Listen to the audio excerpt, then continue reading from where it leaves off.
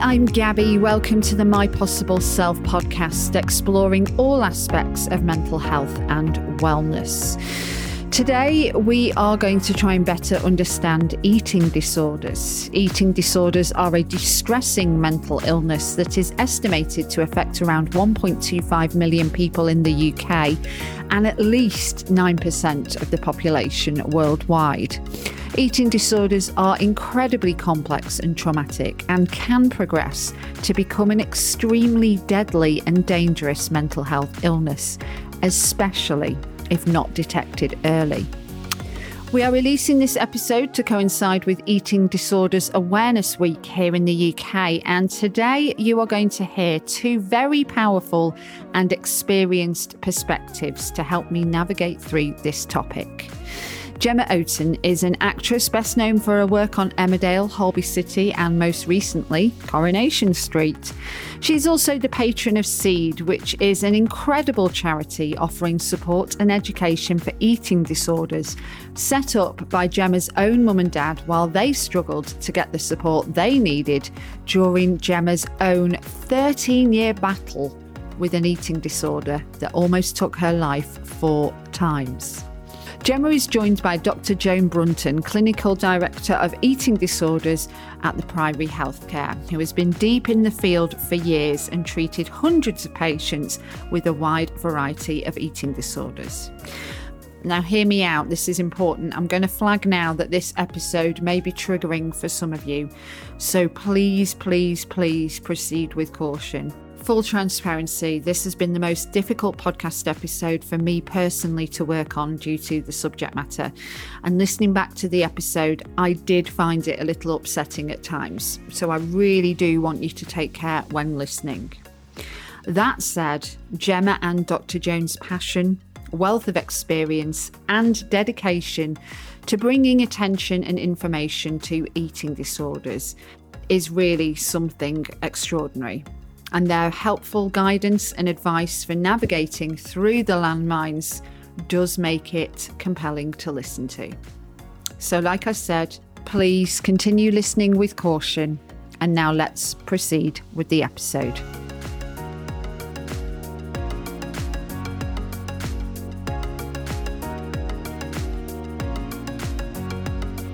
I am a little bit nervous about this one just because of the subject matter. I think the thing is, Gabby, there's no right or wrong, and the point of it is that if there is something that isn't worded in the right way or needs correcting, it's not a bad thing. That's only a good thing because that's the only way people are going to learn.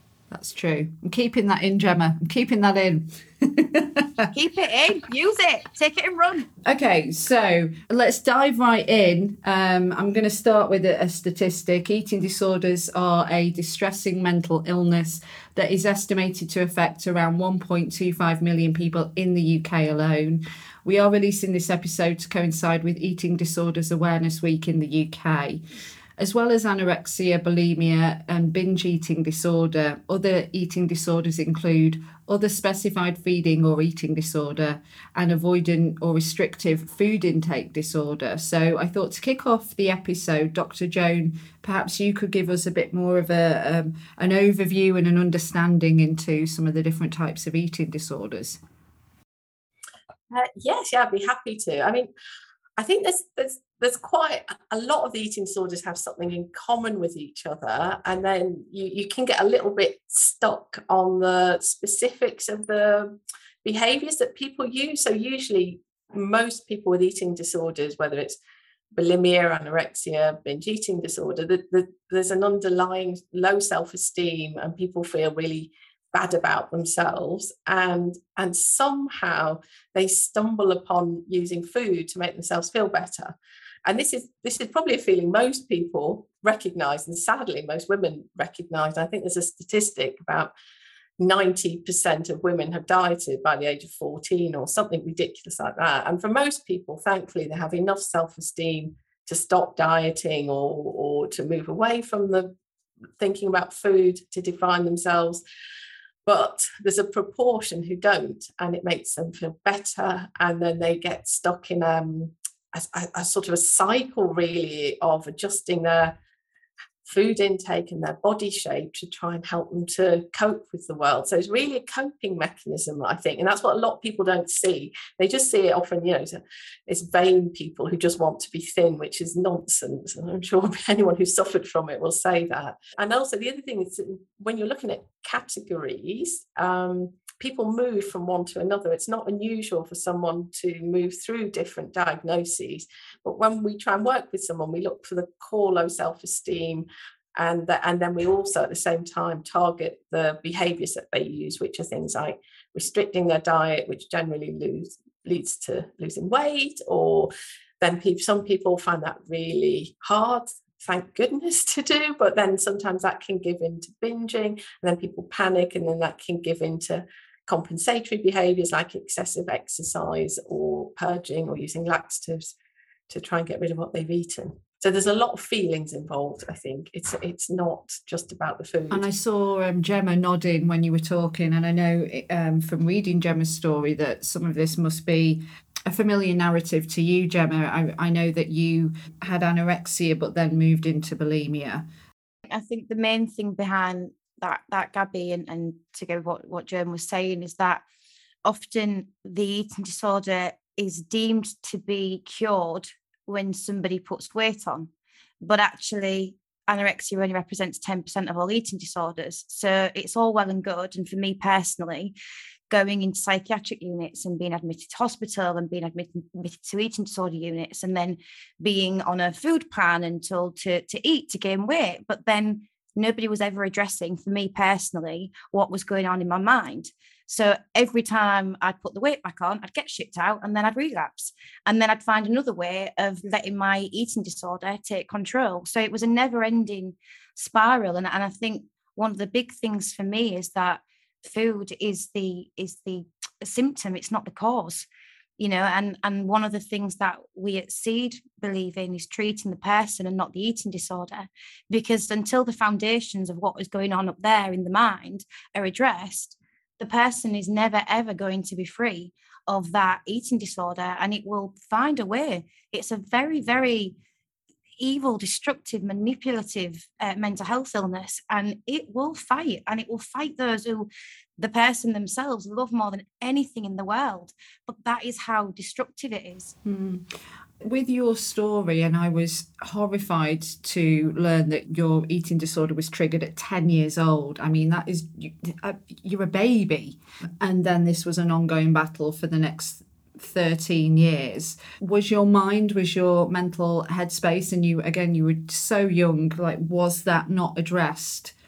I know that you're an advocate of early detention. In that way, did the system fail for you? Yeah, sadly. My eating disorder felt like it just came and knocked me for six. Like I was a very happy-go-lucky young kid. I was a bit of a tomboy, out larking with the lads. Like I was not the girl in the playground with the pigtails. I was the girl with the bowler hat haircut, looking like Jim Carrey from Dumb and Dumber.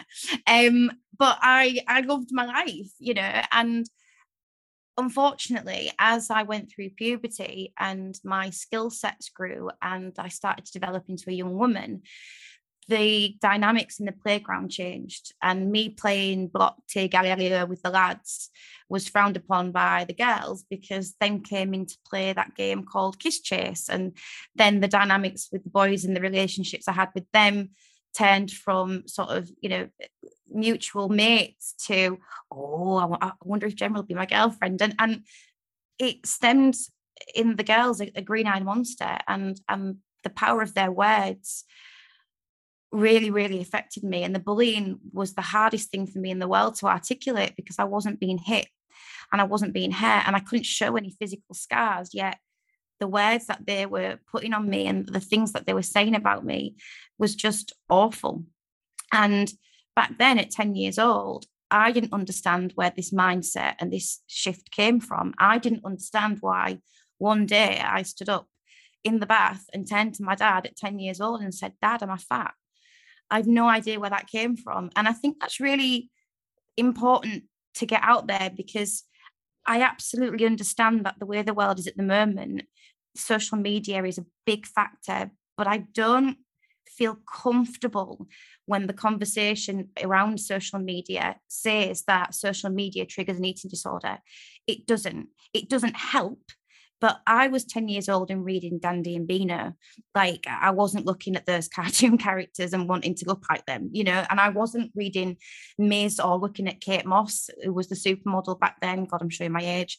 I was quite independent of all of that. My family were very good at talking to me about the changes that a woman can expect, about embracing, growing breasts and even like the hairs on my legs and under my armpits and understanding where periods come from. Like, it was no taboo. So I was completely open to that. So for me, it was really about something that I couldn't control what people were saying or doing to me, but I could control some element of what went inside me. So when my parents started to spot the warning signs, and they were predominantly a light switch going out inside me, to be honest, it wasn't sort of a quick thing of going, oh, Gemma's missed her lunch today. We know she's not right. It was more about looking at me as their daughter and going, what on earth is going on? And when the doctor put me on the scales and said, sorry, she's not low enough in weight to have a problem, that was my life sentence. I walked out of that doctor's. I've never been more ashamed and more devastated in my life, never mind what my mum and dad felt, because here I was at the start of an eating disorder, and they were so hopeful that because they'd addressed it quickly, they would be able to get help, and I was turned away. And within a year and a half, I was admitted to a children's psychiatric unit and told that if I didn't eat or drink within 24 hours, I'd be dead. And that was the narrative of my life for 13 years. I'd get fed up, shipped out, then I'd relapse. I'd get fed up, shipped out, and then I'd relapse. And I was failed. I was absolutely failed by the system. And unfortunately, I know things are improving. I do. And I know that there's a real, even us having this conversation is a turning point, but there are still kids and adults out there who are coming to SEED in crisis because they can't get the support that they need. And it's not good enough. Well, this year's Eating Disorder Awareness Week campaign aims to increase training and knowledge given to professionals. I think this is probably targeted specifically to GPs to help them spot the early signs of an eating disorder and not to, I don't want to use, well, to, it sounds like you were fobbed off. I know we're going back, quite a few years. So Dr. Joan, I hope things are changing and that the GPs are getting more training. Have you seen that? Or, I imagine by the time they come to you, because you specialise in eating disorders, the people that you see are very poorly. I know there is a big move. The Royal College of Psychiatrists faculty is trying to improve training for medical students and junior doctors. I think I had one lecture on eating disorders when I was at medical school. So there really isn't a huge amount of teaching, although it's much more enlightened than it was. And on top of that, I think doctors are busier than ever. And with the recent, obviously the pandemic, and we're still in it, is resources just have got stretched and stretched and stretched. I don't know what it's like across the country. It's probably quite pick and mix. When I was working in the community, we'd have some absolutely brilliant GPs who set up spreadsheets and were monitoring their patients and working in complete collaborations. And we had other ones who really weren't quite sure. So there's quite a big campaign by the Royal College of Psychiatrists to get eating disorders put into medical school curriculum so that all doctors learn about it. So I think it's a work in progress, really. And then it is quite an art to tease out. Some people will go through a little bit of a phase of losing weight and then it goes back on. And then other people, it develops into an eating disorder. And maybe it's about helping them to see that, if things aren't getting better in 2 weeks, a month, come back, not to give this message, you're not thin enough or you're not bad enough, because it's like Gemma was saying, it's the psychological problems that drive the eating disorder. So you may not have quite yet lost enough weight, but you're going down there. And as soon as you lose an awful lot of weight, your brain shrinks, you can't think straight, it gets stuck in the same loops, and it becomes really, really hard to help people to recover. So actually, if you get it earlier, you can treat people in a clinic setting rather than having to come into hospital, and therefore you will save money. But at the moment, it still feels, and I think the pandemic hasn't helped, is it's still quite, people wait until they're quite poorly before they come in, and then you need much more intensive treatment, which then costs money. So I think it's really good that Eating Disorders Awareness Week are trying to get this message through. I know Beat have been trying to do it for a good few years. Certainly I was at a launch a few years ago, and that they were making little cards for GPs to help them pick it up. The government put more money into the young people's services a few years ago, which definitely got people seen much quicker. But then the money sort of fritters out, and then adults didn't get any money. And that's another pressure point when people move from when they turn 18, they don't miraculously change, but suddenly the services change because adult services have never had an increase in funding. Probably the best I can say, it's a work in progress. And I think there's a slow dawning of knowledge, but it's one of those illnesses that is still, I think, that it's very mixed, the response you'll get. Earlier on, you mentioned about self-worth, low self-esteem being like a common denominator in various types of eating disorder. And again, I go back to Gemma's story of being 10, but it was the bullying, wasn't it, that like knocked you for 6, and then your self-worth and self-esteem plummeted. And again, I can't believe this would happen to a 10-year-old. That to me sounds very young. I'm sort of more used to hearing about teenagers and, young adults getting an eating disorder. But in terms of children as well, is this more common than we would necessarily know about? I think it is becoming more common. I mean, I think the most common age of onset is 14, so it's young. And I think possibly as children are becoming more aware of growing up, girls are getting their periods earlier. I think children are generally more aware of society and expectation and identity, and that they feel quite churned up and don't know what's going on. And then they find this thing somehow that makes it better. Like Gemma said, something to control that when they can't control anything else. So there's a definite trend. People are spotting that younger people, younger children even, are coming forward. And my son's 10, and the things I hear from his playground are nothing like what was talked about when I was 10. They are talking about things that teenagers talk about, and it is a different world. And it does seem to be, like Gemma said, it's not I watched this TikTok video and I got an eating disorder, because thousands, millions of people watch it and don't get an eating disorder. So there's a vulnerability in the person, usually, whether it's they've inherited some anxiety traits, or whether they found a few years ago, there's some interesting research that showed that people who are at risk of developing anorexia had a different metabolism, and that they didn't respond to hunger in the same way as most people. So whereas most people would give in to their hunger, people with anorexia can override it. So they found this metabolic difference. So if you can imagine there's somebody who's maybe inherited a bit more anxiety, and they're going through a stressful time, and when people are anxious, they often don't eat, because you get like a ball in your stomach and you feel a bit sick and you can't eat. And then all of a sudden they feel better. And then they've got this thing that doesn't then make them, like most people will, if they miss a meal, when they're hungry later, they'll go and eat a bit more. They can actually override it. And then they feel good, because most people can't override that. And it's probably not that conscious, especially not in a 10-year-old. But you can sort of see how it starts to snowball. And I think it is something to do. The children are becoming much more aware of growing up in the world younger, and that seems to be the trigger for them developing eating disorders younger. We are getting children as young as 6 coming to us now, and during the pandemic there was a 68% increase in school-age children coming to us for support as well, from 2020 to 2021, and I dread to think what that is going to be this year. And I'm going to be honest, I always struggle with podcasts and interviews, because I always want to be positive. I really do. But I'm going to be really honest. I'm very, very disillusioned at the moment. Very disillusioned, I totally support the work that the Royal College of Psychiatry do. I think Dr. Agnes Ayton is just a wonderful, wonderful human being. And actually, she was the one who was in the West End Adolescent Unit when I was first admitted.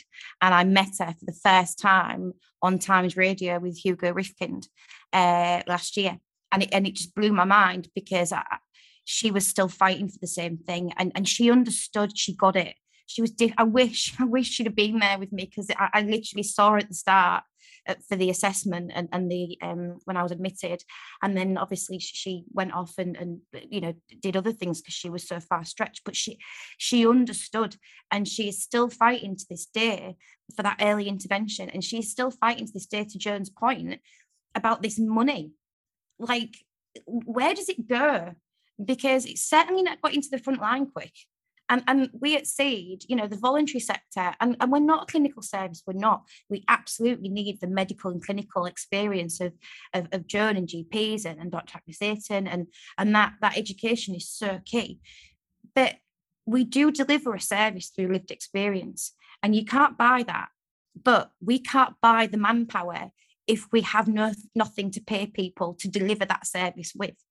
And we at Seed have been going 22 years now, and it was only 2 weeks ago that the CHCP crowdfunded and didn't renew our contract after 10 years.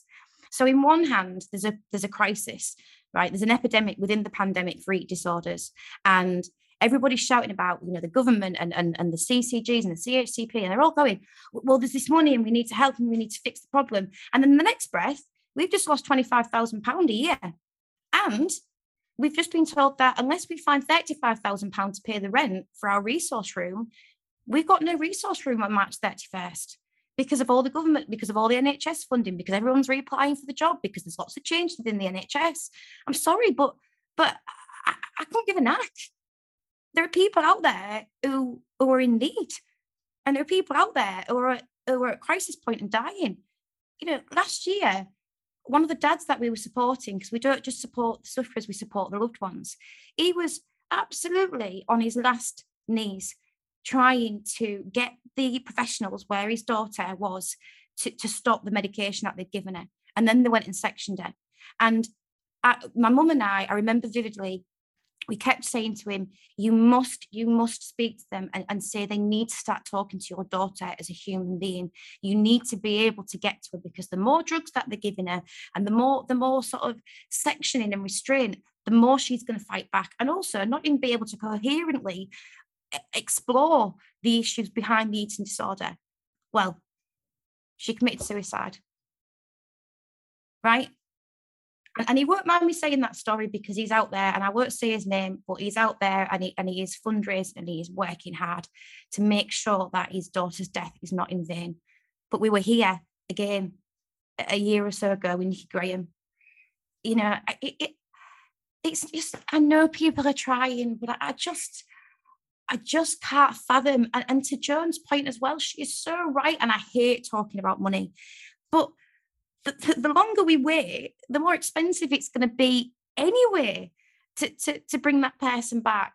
So expensive on a person's life, expensive on the family around them, the carers who can't go to work because often they're told, well, sorry, we can't put you into the system because they don't meet the threshold, but it's probably best that you don't go to work and you look after your son and daughter.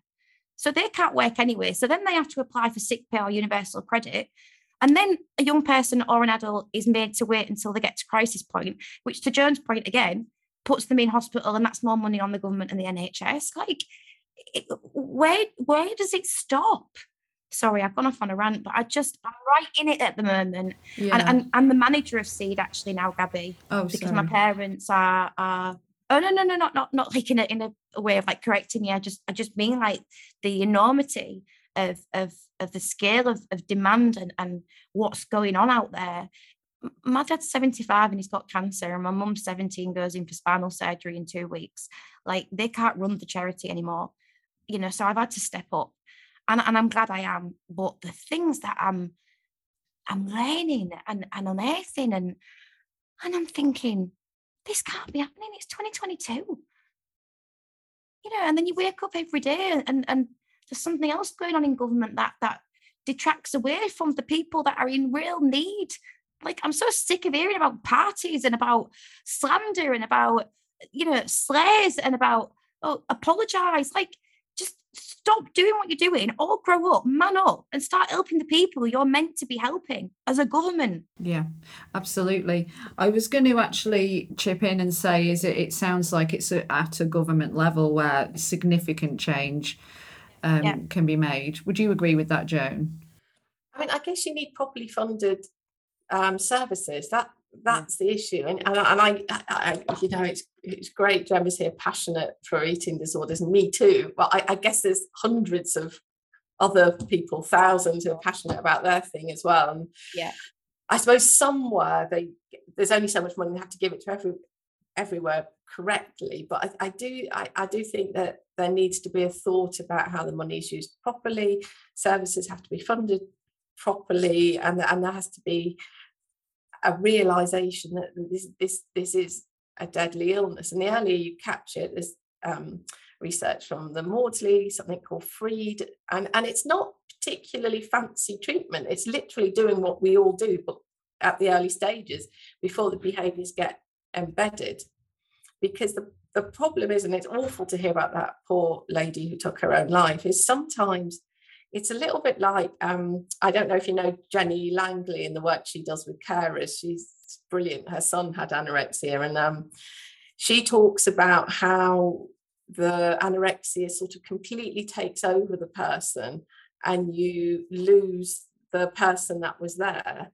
And if you're just fighting with the anorexia all the time, you lose the person, and therefore you have to sort of go about it sideways. So you have to try and grow the person, but at the same time, sometimes when people get incredibly ill and they're left for so long, there is nothing you can do, and you do have to go into war with the anorexia in order to get to the person. And that's when things like sections and medication, I think, can be helpful, even though we always try to do everything else first. But sometimes the person just gets so consumed that at certain points, to save lives, you have to go in and take over, really, which is a difficult one. And I would say that when you do that, you then also always have to come around and, you're better now physically, but we've got to do the psychological side, because if you don't do the psychological side, it's a little bit like fixing somebody's bone in surgery. If they've broken their leg and then expecting them to walk on it, they're not going to be able to walk on it. So the therapy is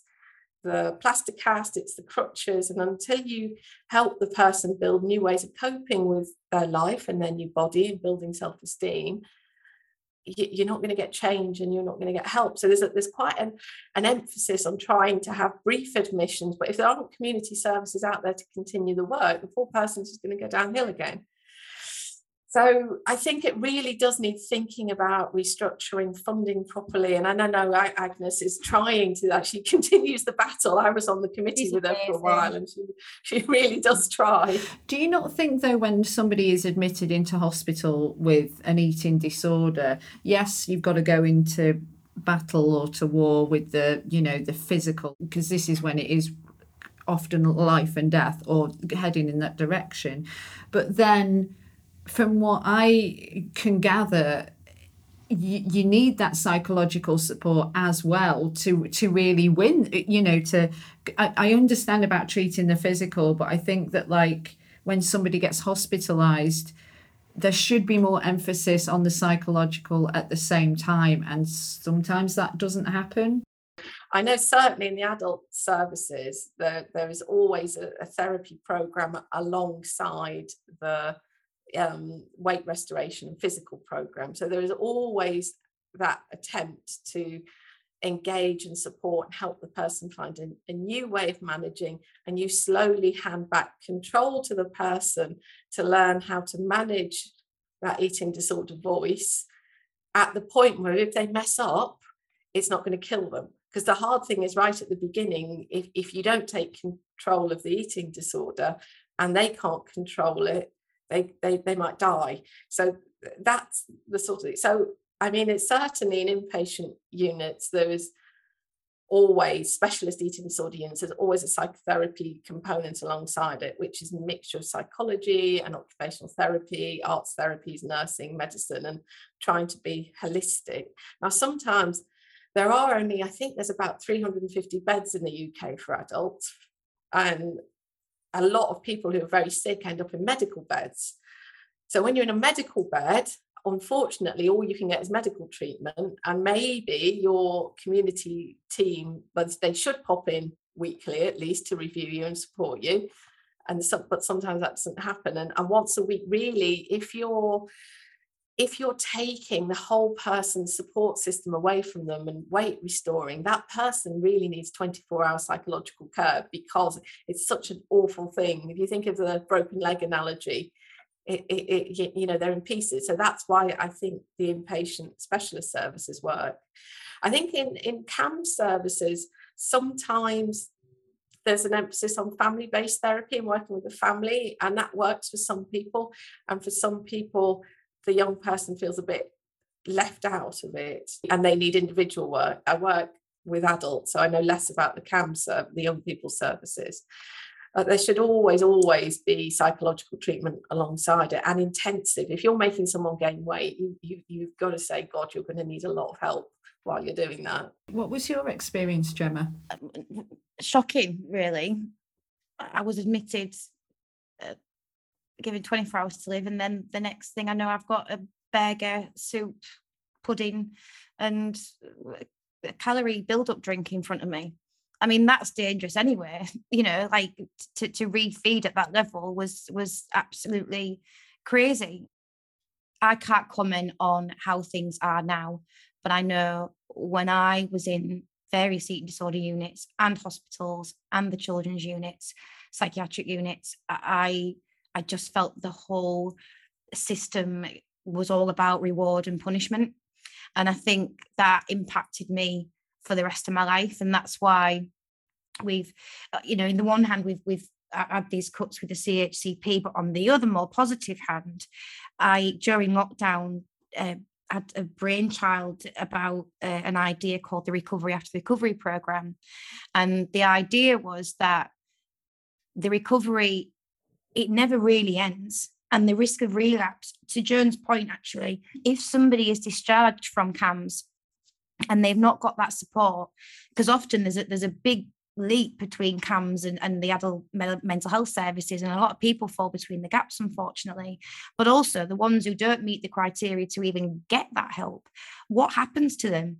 So the Recovery After Recovery program was a twofold idea of, we at Seed work with CAMHS and the CCG so that if any young person comes to them, let's just say children, for instance, if any young person comes to them and I hate the word threshold, but it just is what it is, and they don't meet that requirement, they're not deemed ill enough, which I hate as well, which is why I created the program.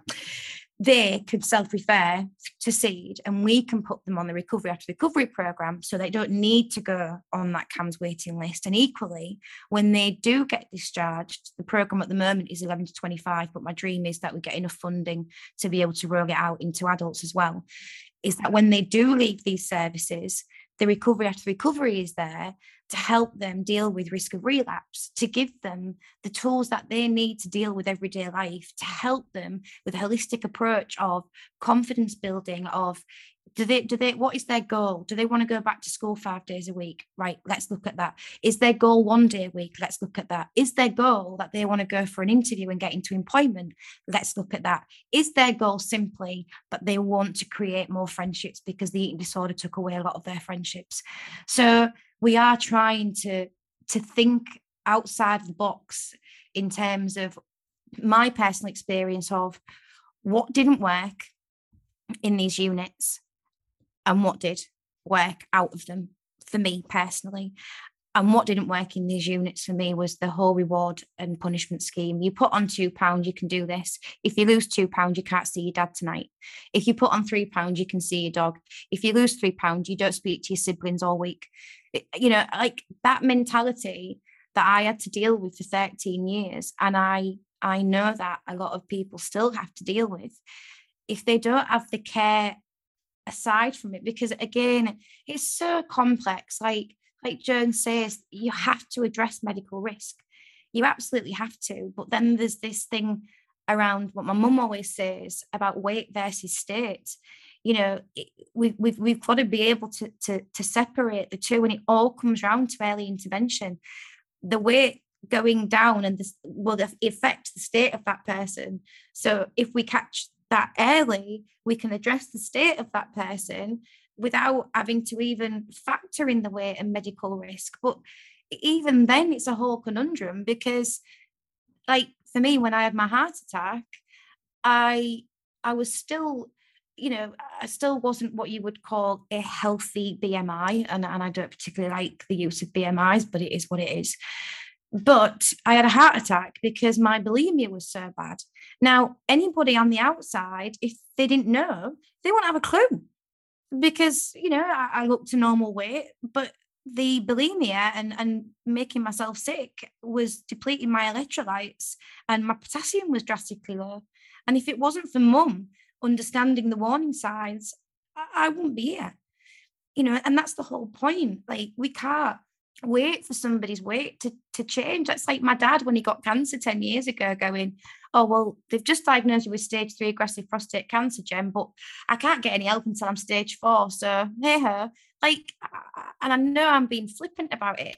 And believe me, inside I'm not. But it's just to make the point that we really need to value our physical health as much as our mental health, because ultimately the same thing can happen. Somebody can die. And you mentioned, like, again, going back to the early detection, which your doctor failed in that respect when your parents were concerned and first took you in.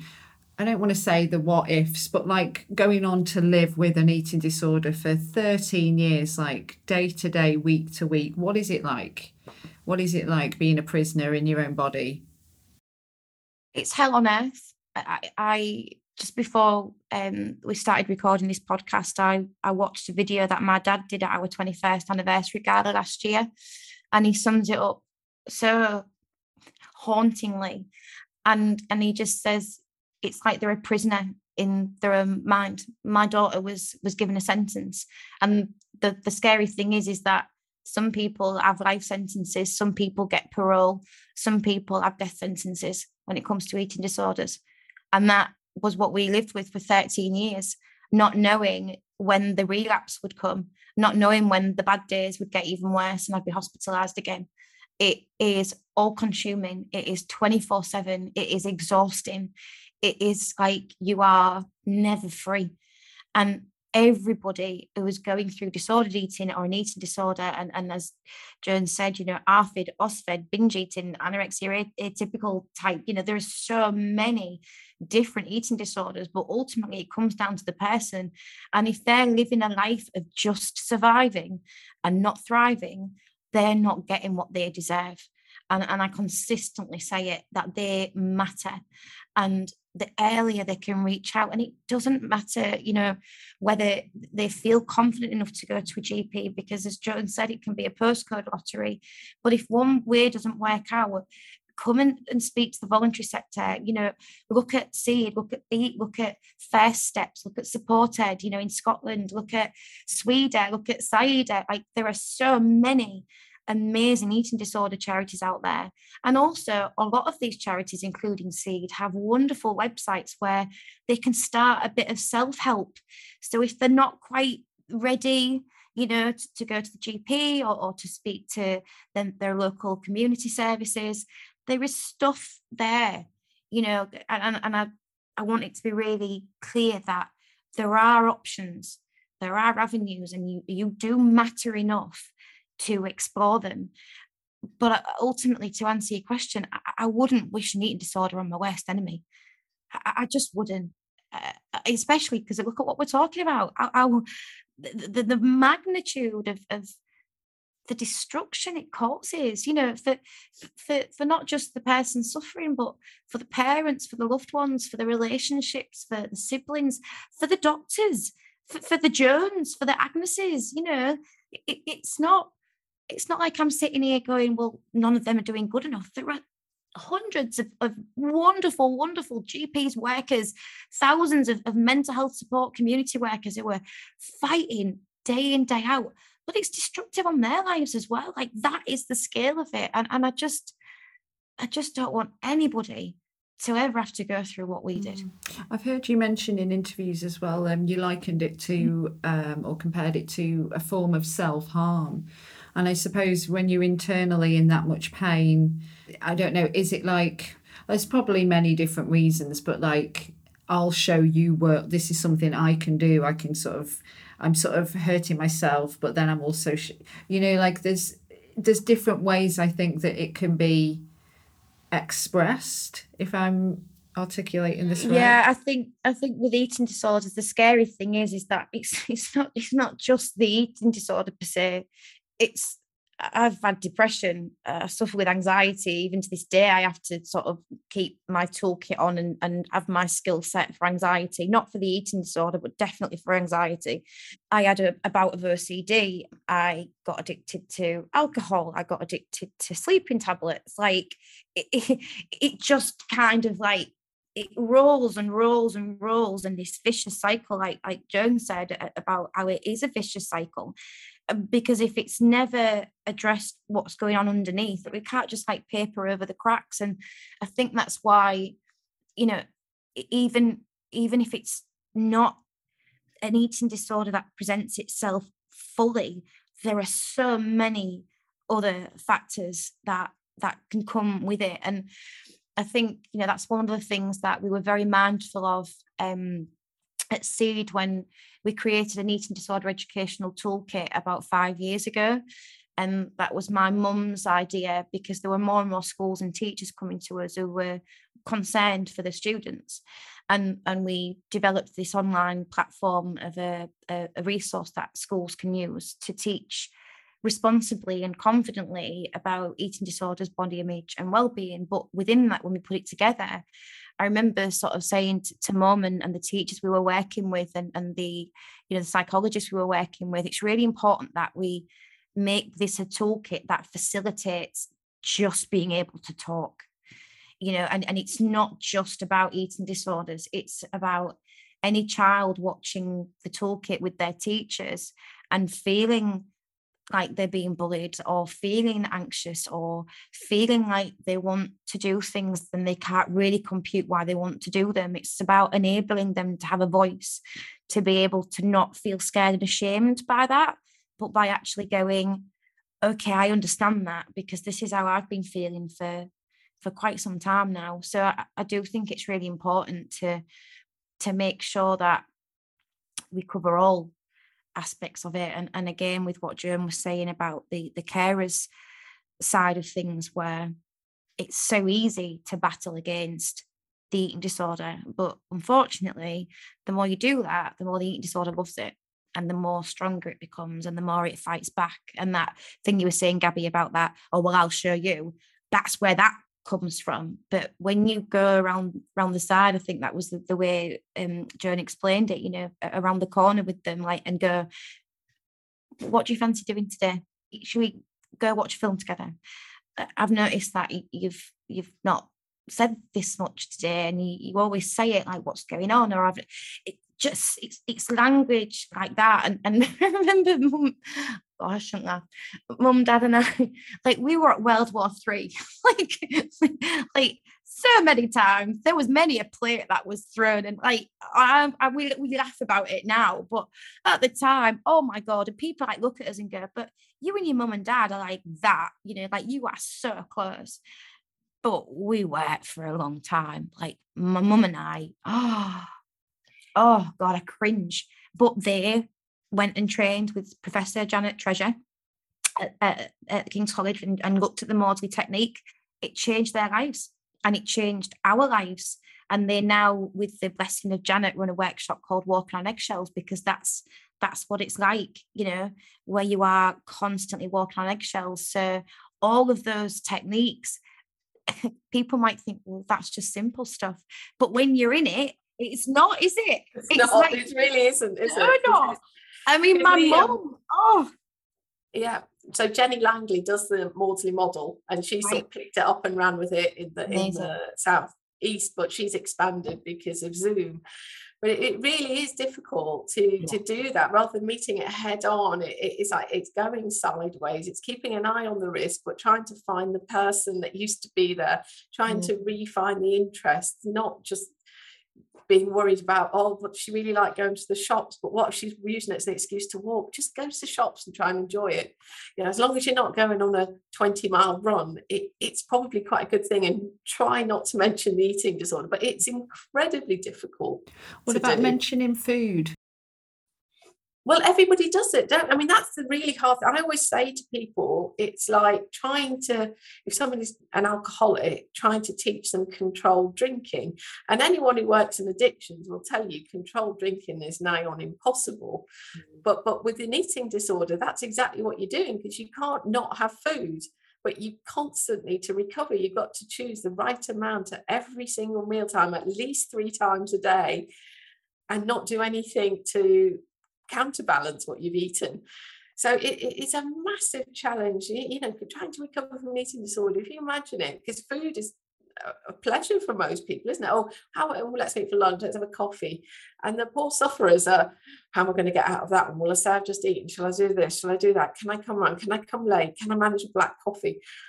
It is a living hell, because everybody does food. You can't just cut it out. And you get more isolated, don't you, Gemma? Because people then, everyone's walking on eggshells. So then the people who are less close to you just sort of move away, don't they? And you end up with you and your poor family just really stuck. I think on the flip side of that as well, though, Gabby, when somebody is in recovery, but even actually in it, like, everybody's individual, and we do hear a lot, and I do speak to a lot of people who actually do enjoy cooking. I mean, I used to love cooking because I used to just be able to give it to everybody else and not me. But it is, I mean, anybody listening, like, who's feeling like that, I hope that makes you sort of smile, because it's not a crazy thing to do. Like, we are feeders, you know, we are nurturers. Like, that's what we do. And I think it's important, if food is going to be discussed, let's look at cooking together. Let's look at creating a space in the kitchen that is fun and safe. And, you know, I work a lot with a MasterChef winner, Jane Devonshire, and we came up with a little podcast program called Falling in Love with Food Again, because it's really important that, you know, those who are able and ready are allowed to cook and to be in the kitchen and to have fun, and to not think about the calories, and to not worry about, you know, what's in it and when can I have it and when can't I, to actually just go, I'm going to learn to cook something new, and I'm going to do it with my friend, or I'm going to do it with my mum, or I'm going to do it on my own with Jane and Gemma. Like, it's so important that, again, to the point, if we don't give the eating disorder that empowerment to think that this is everything and this is mine, it's bloody not. You know, so, but again, it's such a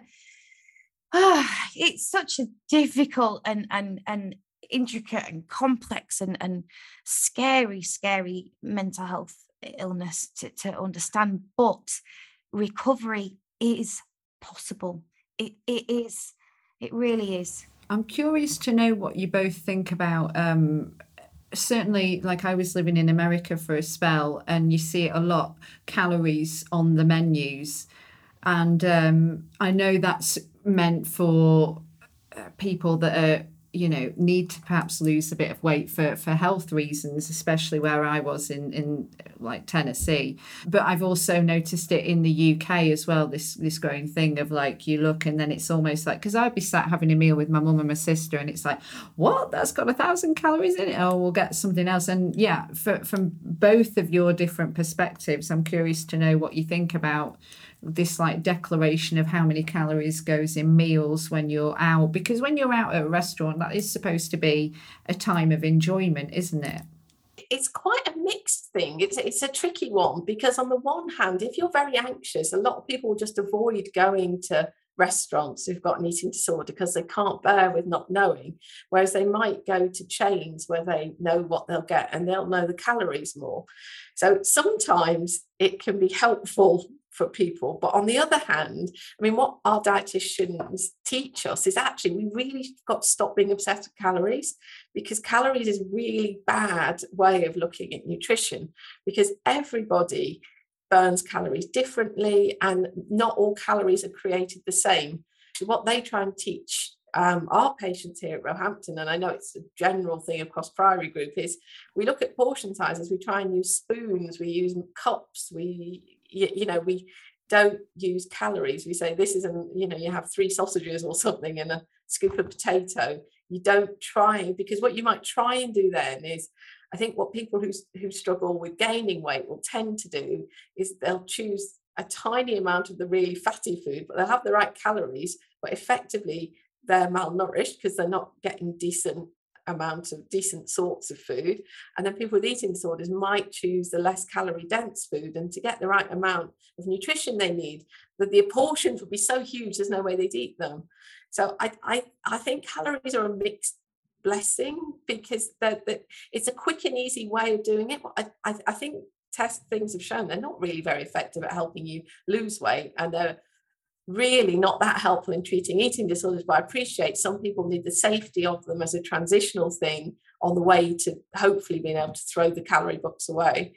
I don't know what you think, Gemma. No, I agree. It is a difficult one, but for me personally, I didn't know what calories were at 11 years old, but when I went into the adolescent unit, I was taught all about them. And it was the worst thing that could have ever happened. It's just exactly to Joan's point, it made me even worse. Now, in today's day and age, there's a lot of issues. I have struggles with the government's whole commentary around the obesity word, because I get very, very vexed with the idea of telling people to go and ride a bike and start putting calories on menus, but not actually considering that many people who are obese, I hate that word, are struggling with an eating disorder. So it's all well and good in going, let's get people to go and bike and get people to read the calories on menus, but let's not even factor into the equation that these people might be struggling with disordered eating, binge eating, or an eating disorder. So I think if they're going to do one thing, they have to support the other, and they haven't supported the other.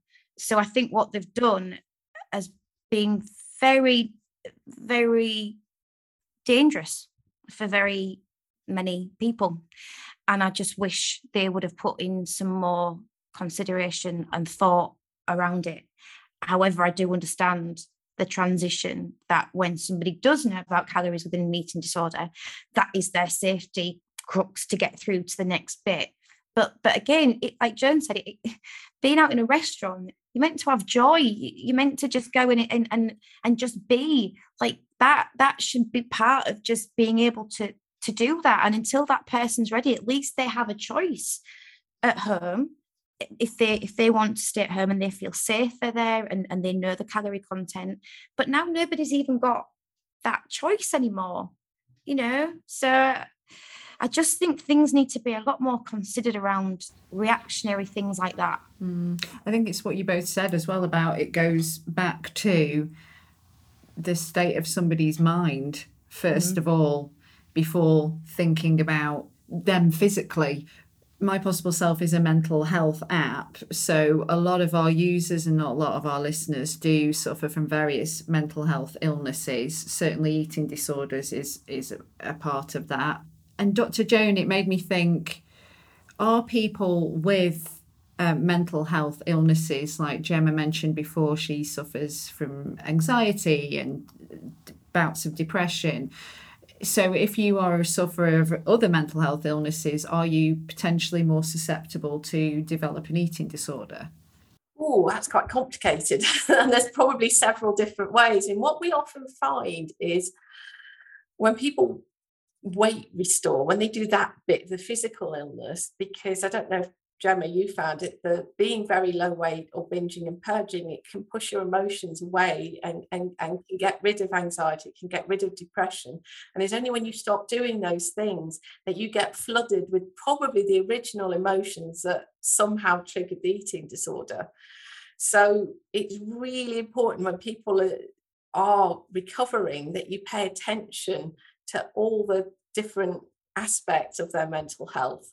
That it's like we do say to people, and sometimes what people off wanting to recover is, you might feel worse before you feel better. In fact, you'll almost definitely feel worse before you feel better, but we're here to help you through that.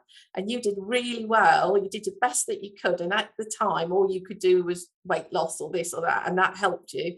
But we're here to try and help you find a different way through that, whether that's through therapy to help maybe an underlying problem of, we're introducing something called radically open DBT to help people look at patterns of behavior which you see in anxiety and depression and OCD and anorexia, where people tend to be a little bit rigid in their thinking, they're quite perfectionistic, and they tend to be very over controlled and like everything to be done a certain way.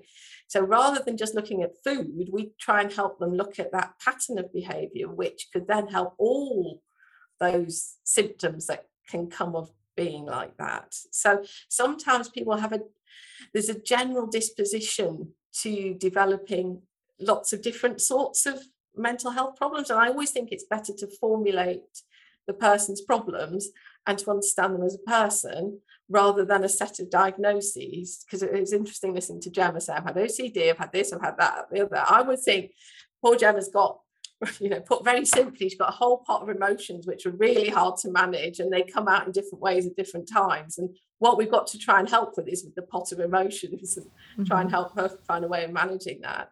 And I think approaching that way is the best way to do it, because if you start having multiple diagnoses, unfortunately, the way some services go, you'd end up going to 5 or 6 different people, and actually it's the same root cause, it's just been expressed in a different way.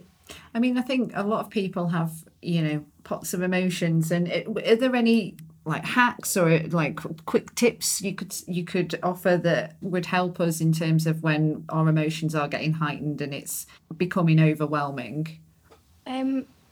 For me, when I went through all those different diagnoses and bouts, I don't even think I really addressed it with anybody. It was just something else that happened. However, at the start of lockdown, I was on tour, performing all over the UK, a different theatre every week, living my best life, and then everything stopped overnight. Everything stopped, like it did for everybody. And I had no income. So my anxiety was through the roof because I didn't know what was happening next. I didn't know how to pay the bills. I'd come out of an abusive relationship the year before. So that all came rushing back to me. And I knew instantly, right, I need to pick up the phone. I need to call Sarah. Sarah's my therapist. And I need to start booking in therapy sessions with her. And that was something that really empowered me, because I know that I have to deal with anxiety, but I also know that I don't have to deal with it on my own. So for me, having that therapy to just discuss every 2 weeks, because the question I get asked a lot is, but when you're going through those difficult periods, doesn't the anorexia or the eating disorder like come back with a vengeance? And I'm like, no, because I am recovered, but I'm now in the recovery after the recovery process. So when eating disorder starts to sort of go, oh, hi, let's have a go at you today with your anxiety, I put my hand in my back pocket where I keep the eating disorder, and I sort of go, I acknowledge you, I can feel you, I know you're there, but that's where you can bloody well stay. And I know it sounds weird, but I just put it in and I give it a little feel. And it's like, it's all right, I know you're there, but you're not very nice. So that's where you're going to stay, but you are part of me, but ta-ta for now. So that's one of my coping mechanisms. And also with the anxiety, I often talk about my rational lens. I can get so like consumed with, well, they've said this and they've done that, and then I've got to do that. And if I don't do this by tomorrow, this is going to happen, that's going to happen. And then I put my glasses on, and these are my rational lens. And even if you've not got glasses and you're listening, just pretend you put your glasses on. I take a deep breath and I go, right, this is my rational lens. Stop catastrophizing. Everything's going to be okay. If you don't do this by 5 o'clock tonight, or indeed by 5 o'clock next week, the world is not going to end. It is all right. You know, and I just, my dog thinks that I'm crazy. Those are my 2 life hacks. My rational lens, looking at the evidence pot within that, and also just stabbing the back pocket and acknowledging and feeling, and that's okay. I love that. Joan, have you anything to add?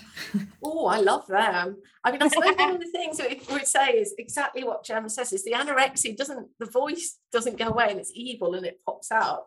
But actually saying, no, I'm not choosing you, I'm choosing life. I'm not doing that. And I suppose from a physiological point of view, things like riding the wave of an emotion will always pass, no matter how absolutely horrible they feel at the time. So sometimes you might need distraction from them. Sometimes you might go into your toolkit, something you've learned with a therapist. Sometimes you just need to pick up the phone and go, it's all happening. So it's trying really hard not to do the thing that will get rid of it quickly. Yeah. But will cause you problems in the longer term, and trying to use your toolbox to find another way of managing that feeling, because it will pass. It will be horrible while it's there, but it will pass. They always do. So reaching out, sharing is really important. Yeah. As we're starting to wrap up this conversation, in terms of the rocky road to recovery, Gemma, a turning point, can you look back and think that was a sort of milestone in terms of wanting, rather than, I know like you kind of go through the motions, don't you, when you're critically ill, but then that moment where you were like, I want to beat this. Was there a turning point? Yes, this is personal to me.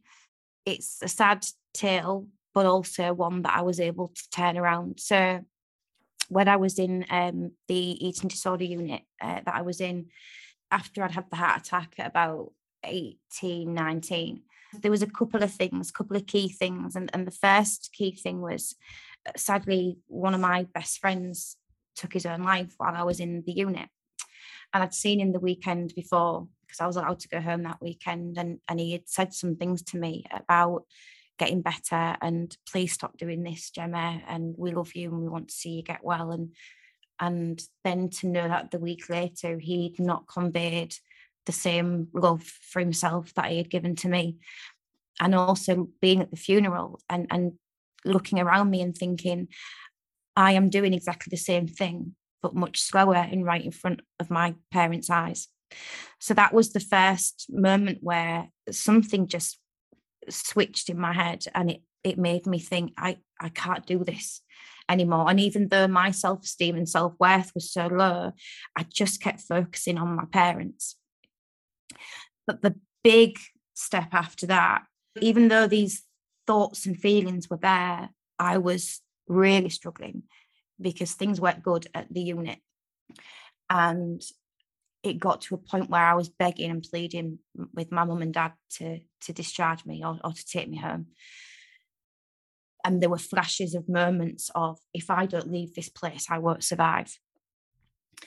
Now, my dad did something that nearly tore my mum and dad apart, because my mum did not want me to come home. The unit did not want me to come home.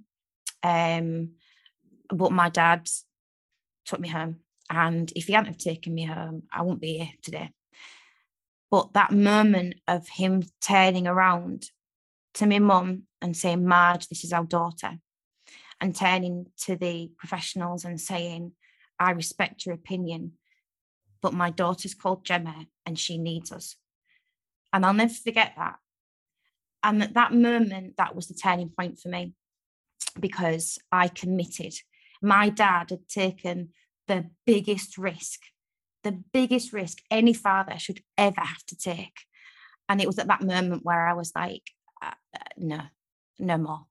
And I really worked on going. I went to therapy 3 times a week. I committed. I unearthed, I unpicked, I slowly but surely got back into life with the help of my mum and dad and my friends. And that was my journey to recovery. And 4 years later, I got to drama school. And then the year after that, I got Emmerdale. So it can work out, but it requires a lot. Like Joan said, it requires a lot. Sometimes it has to get really sticky. Had you just gotten to a point in the unit where you were like, I've got to get out of this environment in order to, had they done everything that they could? Why were you suddenly so desperate to get out? Because unfortunately, the professionals there weren't very kind to me.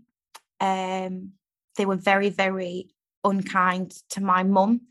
There was a massive conflict of interest when she set up Seed and started to question the system, because she started to understand more, and she was sadly cast out, and it was awful. And the boundaries of my self-respect and what I deserved as a human being were often crossed.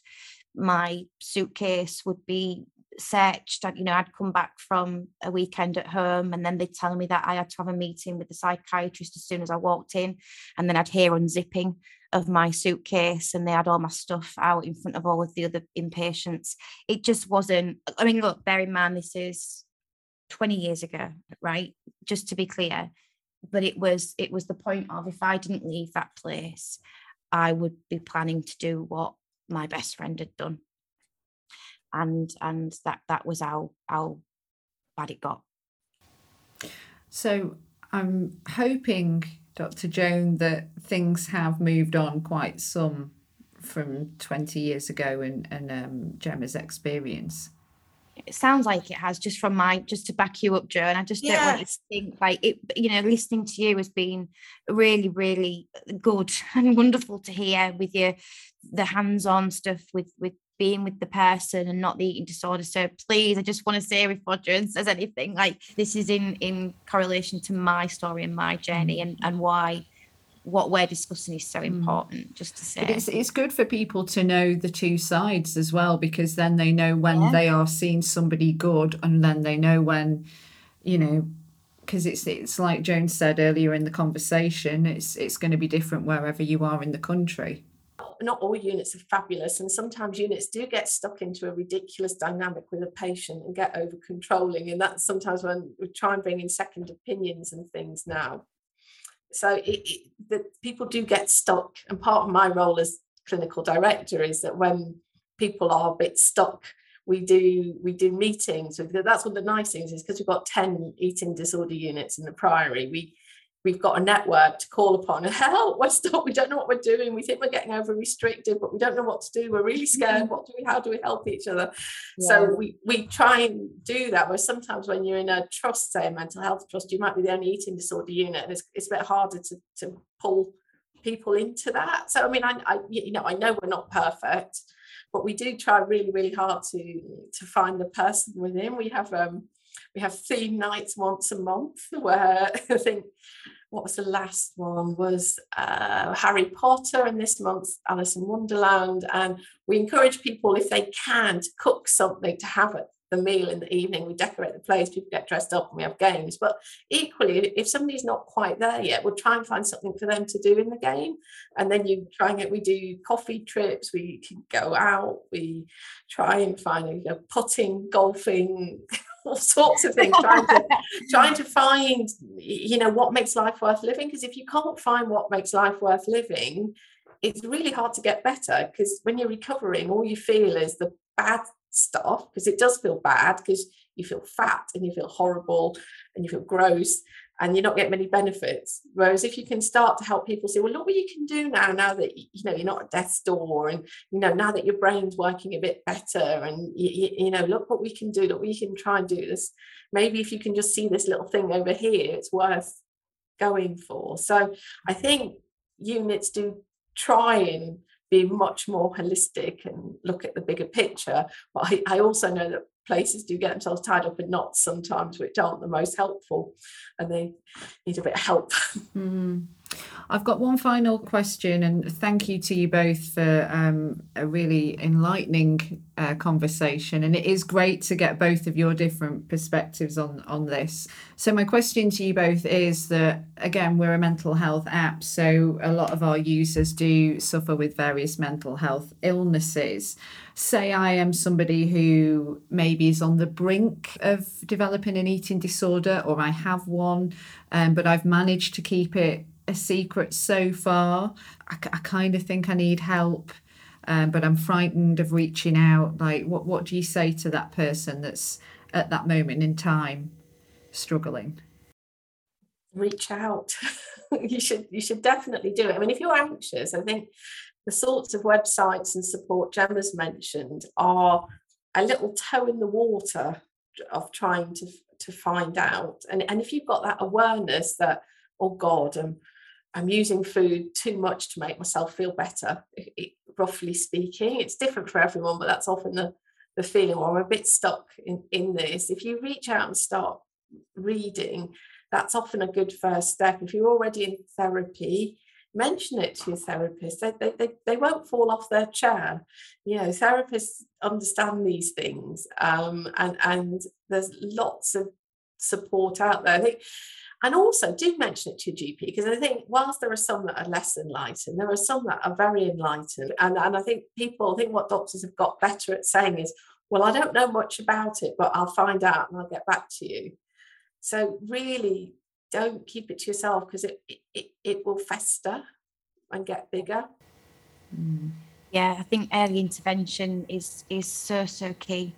If you're not feeling right, no matter what the magnitude of that not feeling right is, you deserve to feel the best you can possibly feel. I would say, please don't feel ashamed. Don't feel like there's a stigma. There are people out there like myself who have got very big gobs when it comes to eating disorders. And that's the point, because we want to normalize the conversation, and we want that conversation to enable change. And I think it's so important that anybody listening out there who is struggling and feeling like they don't matter, that there's 3 people here who are saying that they categorically do, and they deserve the best possible life that they can live. Brilliant, thank you. You've got your own career as an actress, and the fact that you're taking on this after going through the bloody ringer and your family for so many years. The fact that you are so passionate about helping others is just, it's truly, you're an inspiration, Gemma. So thank you. That's very kind. And thank you to you, Dr. Joan, as well. I know you're a busy lady. Oh, you're welcome. I hope some of it makes sense. It absolutely did. You're both fab. Yeah. All right, thank darling. you, ladies. Bye. Take care. Bye-bye. How you doing? Are you okay? I know that was a heavy podcast episode to listen to, and thank you for making it through to the end. And thanks again to Gemma Oaten and Dr. Joan Brunton for spending so much time talking to me for a really important conversation on eating disorders. Now go make yourself a brew, take care, and I'll see you on the next one. I've been Gabby. Bye for now.